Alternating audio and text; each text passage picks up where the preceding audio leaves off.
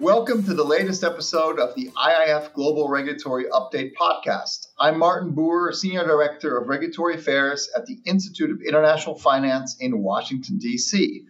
Today, I am delighted to be joined by my friend Simon Gleeson, who specializes in banking and financial markets law and regulation, clearing, settlement, and derivatives at Clifford Chance in London. Simon also chairs the IIF's Cross-Border Resolution Working Group and advises governments, regulators, and public bodies, as well as banks, investment firms, fund managers, and other financial institutions on a wide range of regulatory issues.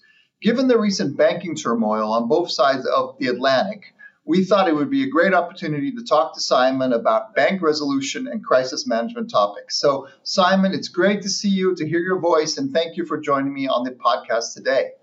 Well, Martin, it's great to be here.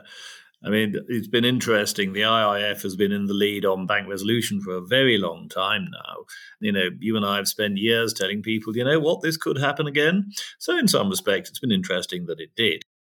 Excellent. Well, why don't we start with what's happened the last couple of months? Because as you say, you know, people were worried about these things, but it's been relatively calm since the financial crisis when it comes to resolution, at least in practice. So over the last couple of months, we've seen turmoil in California, New York, and in Zurich. In a span of just a few weeks, we saw the collapse of Silicon Valley Bank, Signature, Credit Suisse, and First Republic. There were different reasons, of course, for these failures, Simon, although concentrated business models, poor interest rate risk management, and a high level of reliance on uninsured deposits seem to be common themes. I would be keen to hear how you viewed the responses on both sides of the Atlantic to these failures. Well, it's been interesting, hasn't it? I must say, to my mind, the most important thing was the relative lack of panic.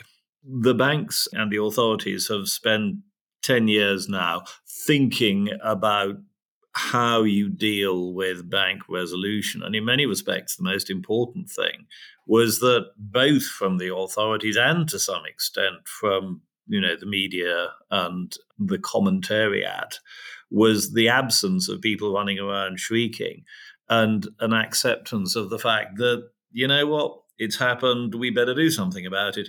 And in many respects, that is the big and important thing, because as many of us have been saying for a very long time now, if we want the banking industry to be a normal industry, one of the things that has to be able to happen is for participants in that industry to fail and be restructured without this triggering a sort of Chicken Little response. And I thought it was really, really important that that didn't happen. And I'm pretty convinced that the explanation for that is precisely this planning process.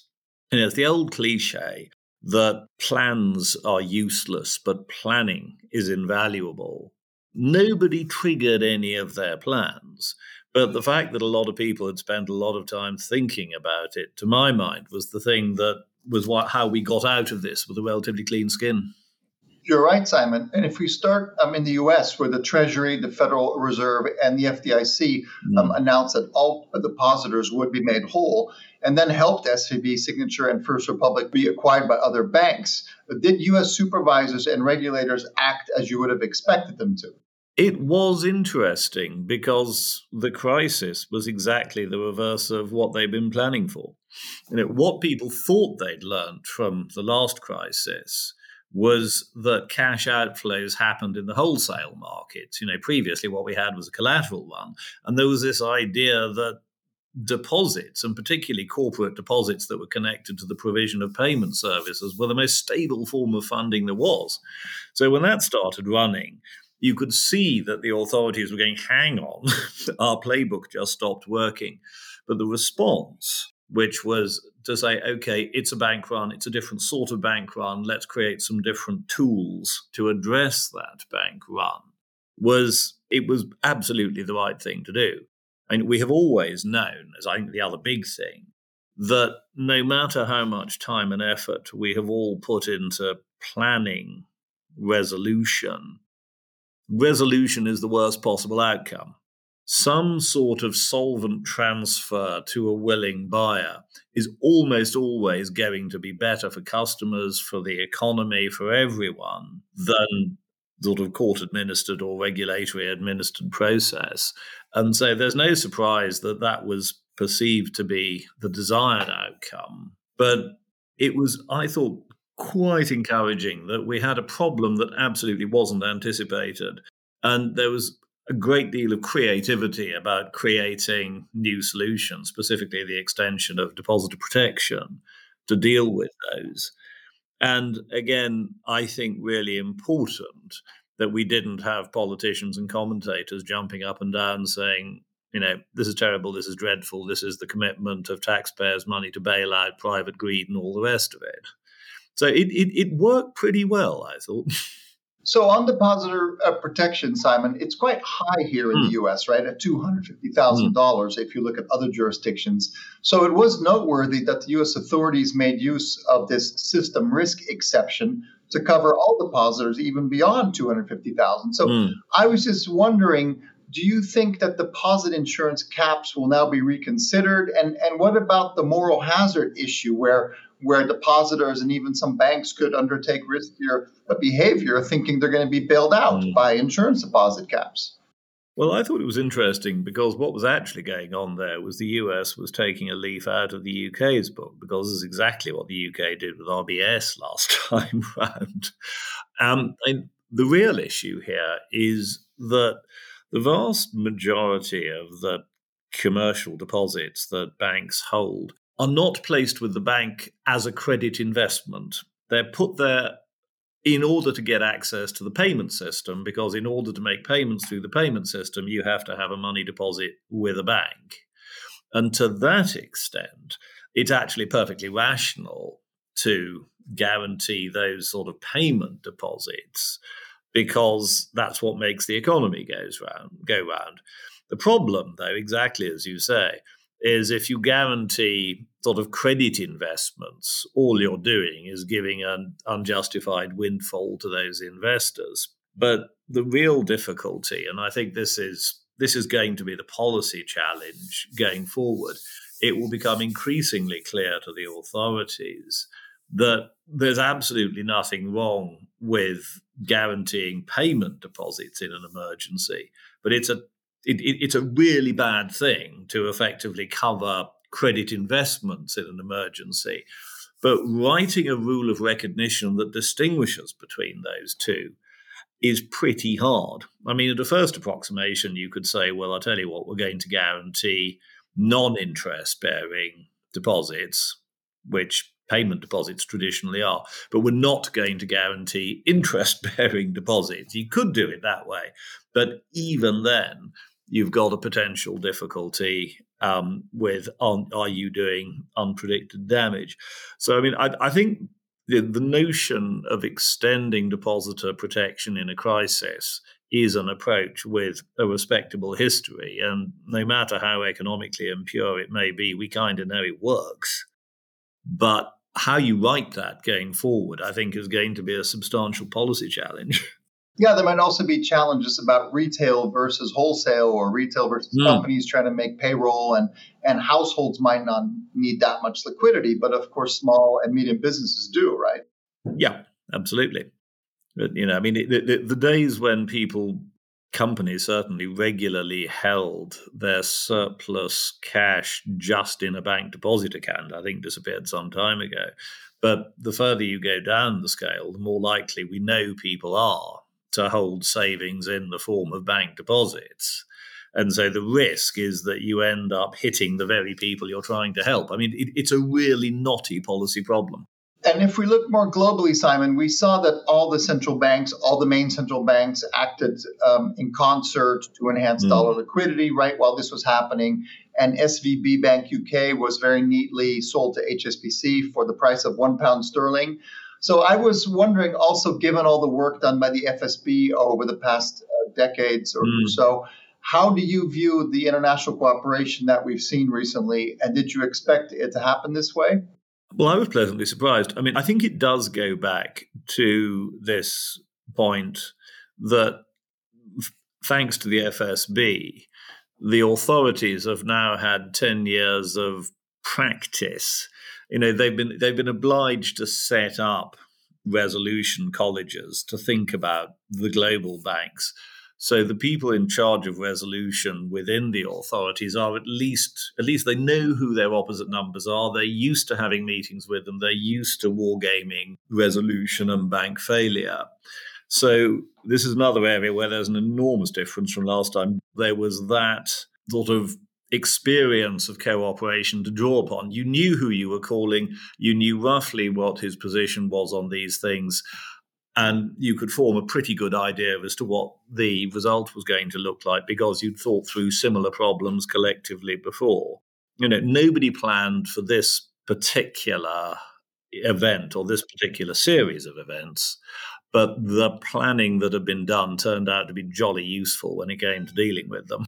If we now turn to Credit Suisse, which happened around the same time, but obviously over in Switzerland, they also needed a liquidity backstop because of considerable outflows of client funds, but that failed. And so the Swiss government, the Swiss regulator FINMA, urged Credit Suisse and UBS to merge. And there was some surprise internationally in that transaction that shareholders were favored ahead of bondholders, including holders of contingent convertible bonds. So if we look at the bail-in hierarchy, which is something that you're quite an expert on, I was just wondering, how do you view the Swiss approach to this transaction and the response by FINMA? Well, it's one of these interesting things, isn't it, that Credit Suisse was not placed in resolution. If it had been placed in resolution, the outcome would have been entirely different. What happened at Credit Suisse is it wasn't placed in resolution. And as a result of which, the individual bondholders were dealt with strictly according to the terms of the bonds which they held. But those bonds had never been constructed to work in this sort of context. I mean, it's a slightly difficult issue because when certainly CoCos were being designed, it was in the context of this sort of rather apocalyptic scenario where people were saying, oh, well, we assume that all of the equity has just gone. So in that context, what happens to the AT1? And you write the terms of the AT1 for that situation. That's not what happened here. So you had to look at the terms of the AT1 and say, what do these terms actually permit? Now, I'm reasonably confident that when these bonds were being drafted, if somebody had said to the draftsman, what do you think ought to happen in these particular set of facts, you probably wouldn't have had a bond drafted in quite the way that this bond was drafted. But, and this I think is the critical thing, because the terms of the bond appeared to permit the complete extinction of those bondholders, I don't think the Swiss government had any option but to do what the terms of the bond appeared to say that it could do. If it had behaved differently, the row about giving away taxpayers' money unnecessarily would have been horrendous. And, all this is going to be litigated for an extended period of time. But I think all that the Credit Suisse experience really tells us is, first of all, any solvent solution is more appealing than a formal resolution. I can absolutely understand how it was that the Swiss authorities thought, actually putting Credit Suisse into resolution has got to be the worst of the available options. And if we can do anything better than that, we will do. But there's a point, really, for the drafting of the terms of bank subordinated debt generally, that I think the draftsmen of those terms are going to have to be a little bit more imaginative in future about saying, if we don't get to a resolution, but we get to a solvent transaction, we need to think about how the terms of these instruments would work in that situation. And that is very hard. Yeah, you would also recommend reading the fine print in term sheets. Oh, it's not the fine print. It was in very big letters at the top of the offer document, to be quite fair. Right. And it was also interesting, Simon, that the EU regulators came out quite quickly to say, this sort of hierarchy, this type of hierarchy wouldn't have happened in our jurisdiction. And they were obviously trying to preserve the confidence of AT1 bondholders in the Eurozone and in the EU. So To some extent, it's a Swiss exception, of course, because of the way that these bonds were written. But is there anything more broader to say here, given that this was sort of the first SIFI to fall after the financial crisis? And we've done all this work on the FSB's key attributes of effective resolution regimes, and banks have written living wills and issued internal TLAC and COCO. Is there something broader to say here, or is it really just a one-off?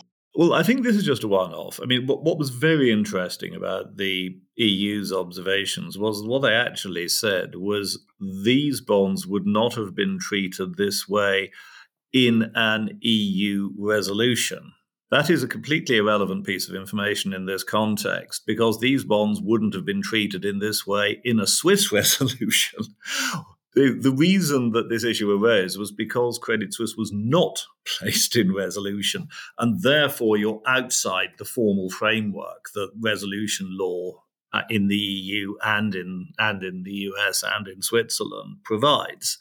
But the moral of that story is, again, that if an institution of this kind gets into trouble, it's actually far more likely to be dealt with on a solvent basis than it is to be dealt with through resolution. I mean, there is also the point that one of the dogs that didn't bark, I mean, there's a whole pack of dogs that haven't barked in the context of this set of events.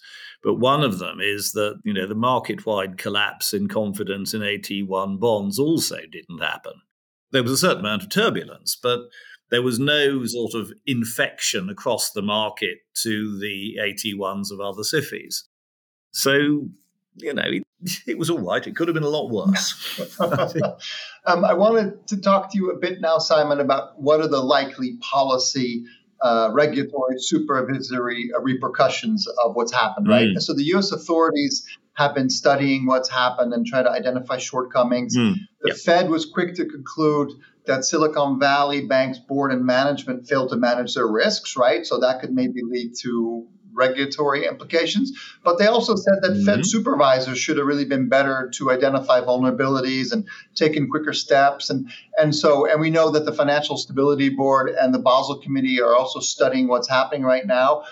Where do you see potential changes coming, Simon, at both the global standard level and maybe in some of the big jurisdictions, given what's happened? Well, I mean, the first point is this whole were the supervisors too lax? Did they act too late? And all the rest of that. Now, the question that raises, and this is actually quite a difficult question, is how deeply do you want the supervisors to get stuck into the micromanagement of individual institutions?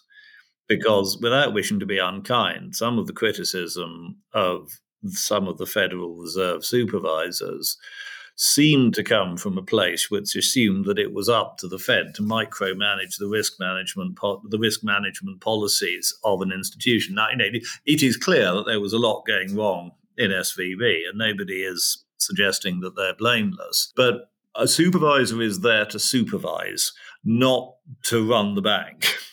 And I suspect there's a great deal of thought that's going to need to be put into how does the relationship between supervisors and banks actually work? How should it work when it comes to some relatively detailed policy questions? I mean, I think the other big thing is that there is a lot of debate about whether, if regulations had been written differently, this could have been either caught earlier or prevented.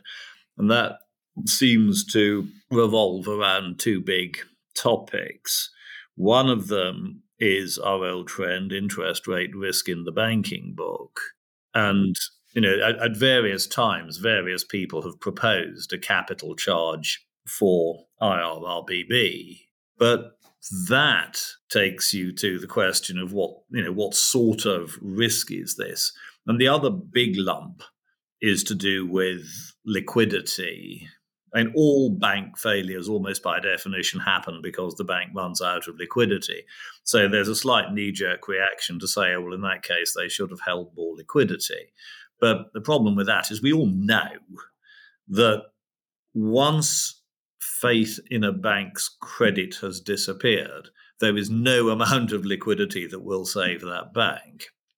So the big thought is, if a bank is in trouble, is there a pool of liquidity which is sufficiently large that it would get it out of trouble? Because if there isn't, and it's perfectly possible there isn't, you remember Bear Stearns last time round, is it the case that more capital would solve the problem? And it's perfectly possible that the answer to that is that if a bank is sufficiently badly managed, neither a greater capital requirement nor a greater liquidity requirement is going to keep it out of trouble. So it's this sort of, the eternal triangle of bank regulation between capital regulation, liquidity regulation, and supervision. And all of those have to be revisited. But what I think there absolutely isn't is a sort of clear policy recommendation that comes out of these events that says, well, we should have been doing that and we weren't. It would be nice if we had that sort of answer, but we really don't. Yes, and it's also the case that SVB and First Republic are large regional banks, but they're not supervised and regulated at the same level as the Category 1 banks, as the very big global banks. And so there's differences there. And also not having a CRO for 9 months at SVB is also a factor. There were just a lot of different factors that are not necessarily true across the sector. But I think what was also interesting across all the banks, including at CS, is how quickly deposits were pulled out. And so obviously technology allows for much quicker movement, more information. And so do you think, Simon, that deposits are less sticky than in the past? And what does that mean for bank funding strategies, given that banks do need to transform maturities to be able to turn deposits into longer-term loans?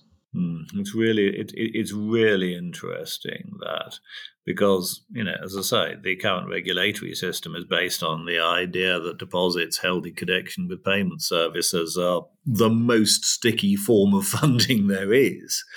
And if we start reflecting that in the system, then the danger is that you immediately start driving up liquidity requirements. By the way, there is a terrifying catch-22 about this, because if you start by saying, well, deposits are clearly less sticky, therefore you have to hold more liquid assets in respect of your deposit funding, what you're doing there is requiring the bank to hold more governments. And it was precisely excessive holding of governments in an increasing interest rate environment that brought down SVB. So there is a slight frying pan and fire element to this, even if deposits are less sticky. And I entirely agree that I think what we've learned is that they're not nearly as sticky as we thought they were during the crisis anyway. That doesn't necessarily help you with the next question on the list, which is, well, even if they are, what do we do about it? One or two folk have been floating around ideas about you could borrow notions from the regulation of money market funds and impose gating requirements or something like that. And you can't think of anything more likely to cause a deposit run than a suggestion that your deposit's going to be locked up for a month and you can't access it. So you can take 5% now, but 95% has to wait. Yeah, that sort of thing. Yeah. Well, what's also been, I think, a recent challenge is the whole idea of social media, allowing for information to be spread very quickly. Some of it, of course, misinformation.